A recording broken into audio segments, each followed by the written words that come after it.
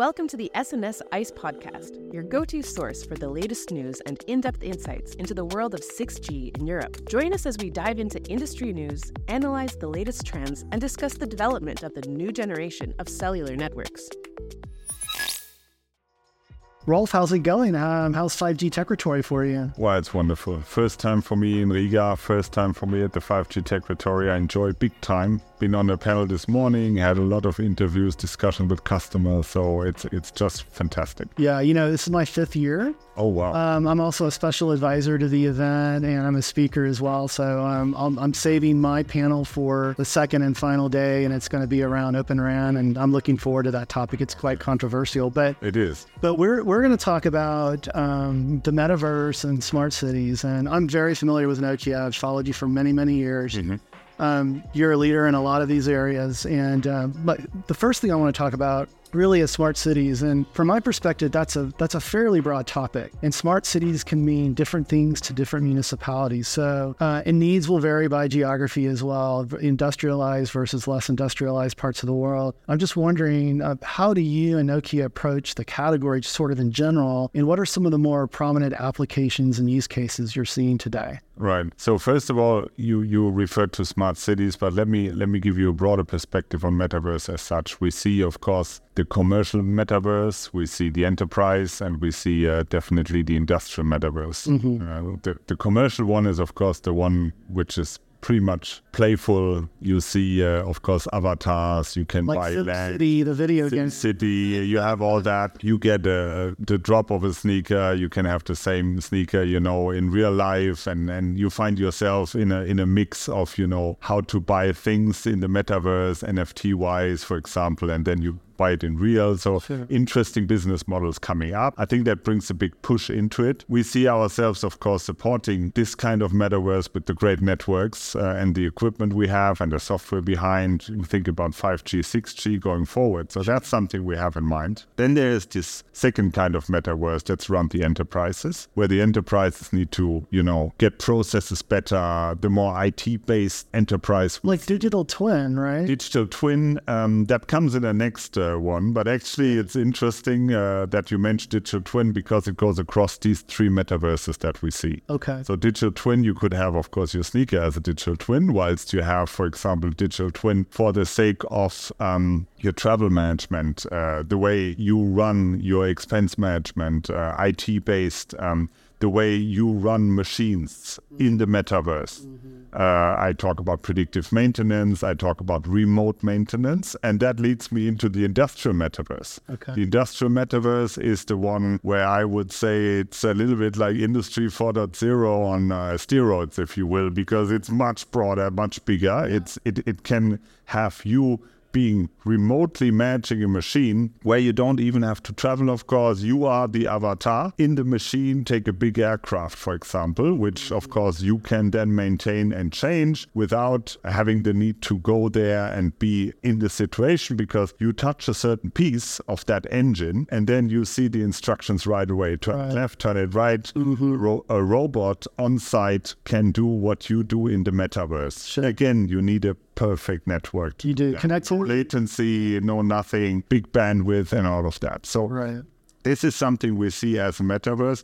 Coming now to the smart city idea, bring the whole city into being a digital twin. And the whole city then can be composed, of course, of a lot of services you see in that city, whether it's the traffic, whether it's, public services you need, if you have to apply for a new, permission for your car, lots of things, registration services, on healthcare, education. So we see a lot of applications which will be run in an immersive, appearance and reality, where you combine the physical world with, of course, the virtual one. Sure. Having only the virtual one, I think that will not happen. Having a mix of it, yes, that's what's going to happen. Right, the augmented reality perspective. Augmented, and of course the question will always be which device you're going to use in the whole exercise. Right. So we have today the 5G, which is of course based on the fact that we're able to connect sensors, much more industrialized things we can do. Right. But going forward in the 6G world,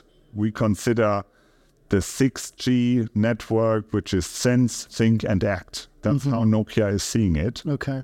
And sensing, thinking, and acting a network means there's a certain level of automation when it comes to objects or humans maneuvering and moving into the network without having a device with you. Right. So you could have probably in the future a sensor with you, you could have a device being attached to you whatsoever, but ideally the network doesn't need to have that device and can, sense, think, and act based on objects or subjects that run or move around in the network. And that's something we foresee in the future, 2030 onwards. Right. No, it's exciting. And you touch on the devices, right? There's going to be a whole class of devices, and 5G reduced capacity or RedCap. We'll start seeing sensors and clothing and that sort of thing. And so to your point, we won't have to carry around necessarily a traditional smartphone or wear really bulky goggles. I mean, Google had the Google Glass concept, hit or miss, based on history. But what's exciting are these new classes of devices that use like OLED screens that can roll up and do things like in the movies, like Minority Report. Yeah, of course. And I'm a science fiction geek, so I had to add that one. But and you touched on the importance of connectivity, because connectivity, it's the connective tissue that makes all of this work. Correct. And today, operators are still in the process of deploying 5G. There's this, I call, in-between stage with non-standalone and standalone. We'll look back at this and determine whether 3GPP made the right decision to do that. So things have been somewhat delayed, right? Yeah. But I'd love to get your perspective on what aspects, as we get to standalone, where we marry the RAN, the 5G RAN, the 5G core, that unlocks the true promise of 5G and then eventually 6G. What are some of the things that can do to unlock the use cases that you just spoke to and future use cases that we haven't even thought about yet? No, it's indeed maybe that's something. When we look into 5G today, a lot of situations the customers are in, and of course the carriers are in, is the sheer fact that 5G is used to offload 4G on voice and on data. Mm-hmm. And that of course doesn't create the possibility to fully exploit the 5G network. So unfortunately, that may lead to, let's say, some hesitation in investing in new technology, because a few of the carriers and service providers may say, well, I first have to monetize what I have invested into 5G. Sure. Thinking about 6G is one thing, but only if we get all of these applications up and running and have the demand from the market side, then of course there's a need for carriers to invest into the next generation of network technology. And here's a hen and egg problem. Right. So demand and pull, the way 5G has been pushed into the markets was, of course, based on all of the auctions that have been going on. Right. So if there would have been no auctions and no obligations to install it, well, then probably we wouldn't have all these 5G networks on the place, because in a lot of cases we are not using 5G to the extent of what it can do. Right. It's still sometimes on a very simple level of offloading data and voice from congested networks of the past. So what can we do in order to make it happen? Well, there need to be, and I'm a great supporter of startups. I think there need to be much more innovation coming around. Startups which can form, which can shape the future of communication much more, and that being combined with the power of coming hopefully from the Silicon Valley, but also in Europe we have a lot of nice startup hubs, right, where things are developed, and we need these innovators who can turn around completely an industry. And I have a vision of the way we've seen this electrical car change from an entrepreneur called Elon Musk, we all know, and that of course we need in other places as well, especially on the communication side. We saw this disruption with the iPhone, like 15 years ago, more or less, 10, 15 years ago, when everybody said, well, If I don't have an iPhone, I cannot communicate. I cannot, organize my life, if you will. And that coming along with all the OTT and with all the, social media we have on top of it, we need that next wave of innovation. For sure. To then, create the need for 5G to use as a whole, and 6G then to come around. All the ideas exist, and I will never forget, it was maybe 25 or 30 years ago when we already spoke about location-based services. Mm-hmm. But tell me one person who thought there will be a Google Street View possible because cars are running across the globe and take, pictures and videos of every single street that exists. Right. I could have not thought about it. Sure. We need the next disruption of something happening which is similar to create such a need and demand for the next generation of our networks. And I'm very open to you. Yeah. I have the Metaverse in front of me. Right. I know what it can do, but we still need the additional, let's say, killer applications and all of that to pull it in and to get into the next stage of network infrastructure. I couldn't agree with you further. When we look at the prior Gs, 2G, 3G, 4G, it was really about access and unlimited data plans. And that was a global phenomenon. And you touched on it. The OTT saw that. They came in.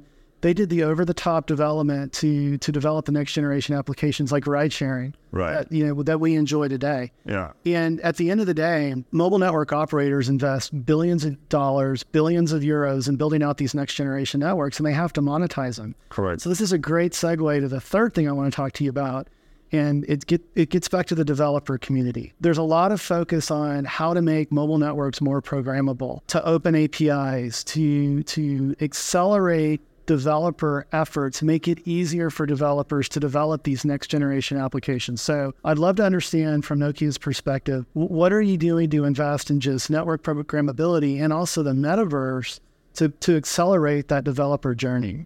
We are very open, especially in the vision of networks in this 2030 timeframe to discuss with our service provider customers in how far they see, in the ecosystem that needs to develop with the developers and the, programming skills and capabilities that need to come behind, because having open APIs, having the possibility to develop applications which you probably don't know about yet, that's all needed. We are working on it, and we already have that idea of network platform as a service. Mm-hmm. Of course, you can connect the dots and bring along the applications. That's going to be all based on open APIs and a developer network which is enriching the possibilities. Right. Because today, you and me sit here, we have great ideas, but we need people to program them. I'm not a developer. I can think the ideas. Of course, I could always talk about what needs to be translated into code. Right. I cannot code, but I need the people to code it. Right. And without it, I think we will never end up in a much more enriched and in a metaverse-friendly environment. Right. That's needed for sure. Yeah, I know, I agree.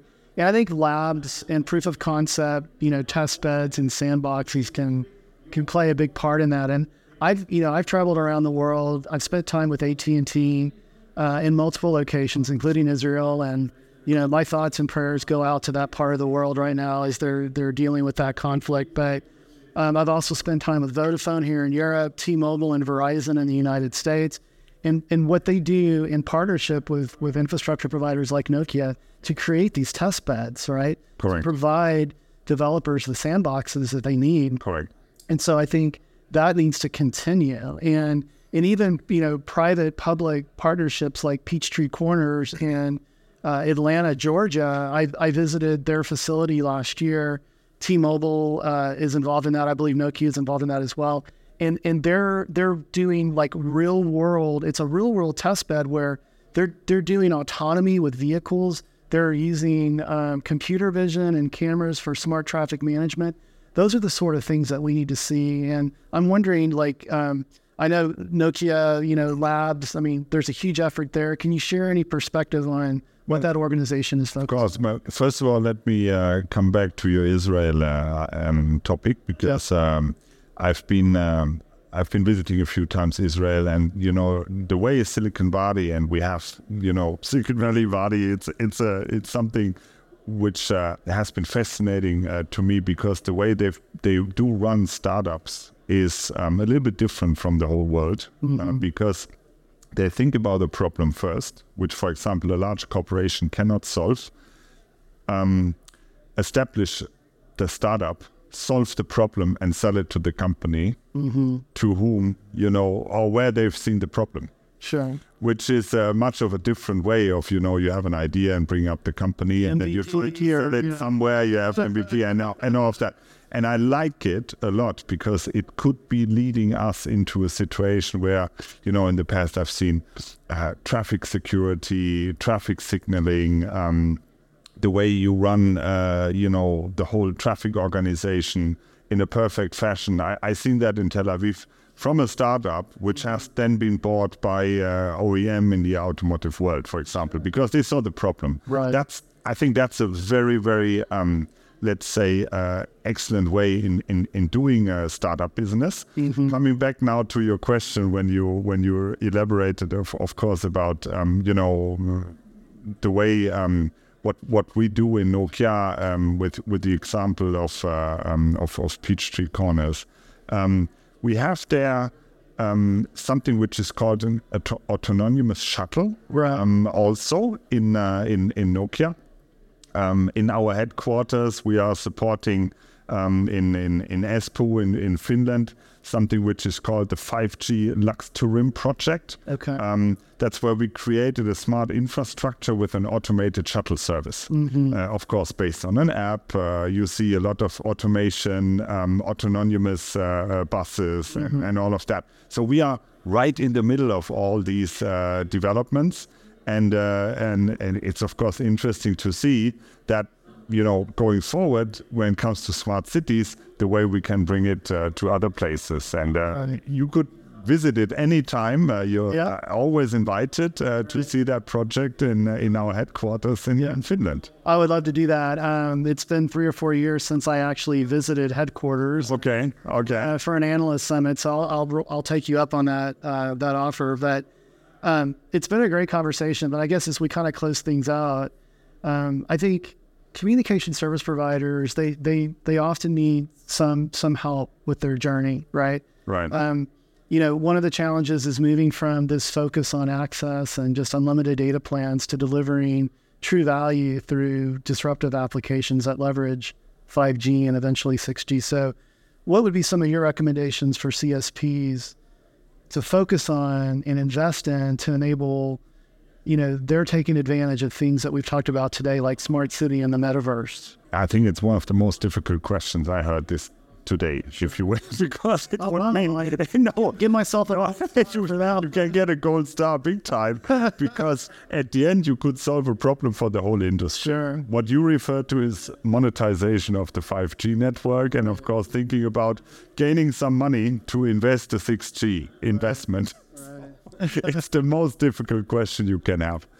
To be truthful to you, CSPs need to find their way in monetizing 5G, 6G going forward by finding applications, services where our end customers would like to pay for, and would like to pay for an extra, a premium, which goes beyond, the inflation we have right now. Unfortunately, they all sit on 12 and 24 months of contracts, unlike what you have in T-Mobile US once in a while, where you get very fast, a new phone and there's no, limitation. Nevertheless, it's much different in what I have with my customers in Europe. So finding a way for them to pay an extra, which is, of course, bundling. We see bundling as a chance, of course, television over the phone. Right. Maybe we see an additional way of, paying an extra or premium with the Olympic Games next year in Paris in 2024. We have the Euro football, soccer in Germany next year. So that's maybe something you could develop services all around, but that's only being a small part of it. Right. So enhancing the user experience and, getting a tariff plan which will make the CSPs earn much more money, I think that's, very, very difficult. And if I had the holy grail and the solution, I'd love to talk about it, because my customers will be much more profitable. They can, invest in 6G and everybody would be happy. Yeah. It's, like I said, it's one of the most difficult questions. It's a journey, right? It's not an overnight thing. And I think, and just to kind of conclude my thought on this topic, with 5G brings the opportunity for network slicing. And that was sort of a promise with LTE, but the standard didn't really support it well. But, 5G is an inherently more virtualized network standard. And network slicing, you need to be able to monetize, a virtual slice of the network and steer latency, throughput, device support to a specific workload or an application. I think in my mind could be a first start. It's a game changer. Yeah. For me, it's a game changer, because we have all these discussions around private wireless getting on or not getting on. It's not something which is easy to sell. Sure. Nokia is very successful in selling private wireless and campus solutions around critical infrastructure. You were one of the first to get into that. Correct. We do have, of course, the possibility to support logistics, transport, railway. Things in motion. Things in motion, where we see the need for supporting a critical infrastructure also with the appropriate level of security. What you refer to when it comes to slicing is something where I could, of course, imagine the industrial metaverse being sliced out from, a factory or a campus, which would create then kind of a virtual private mobile network over a factory. That still has a certain level of, let's say, technological limitations for now. Sure. I think we are almost there, and we can provide it.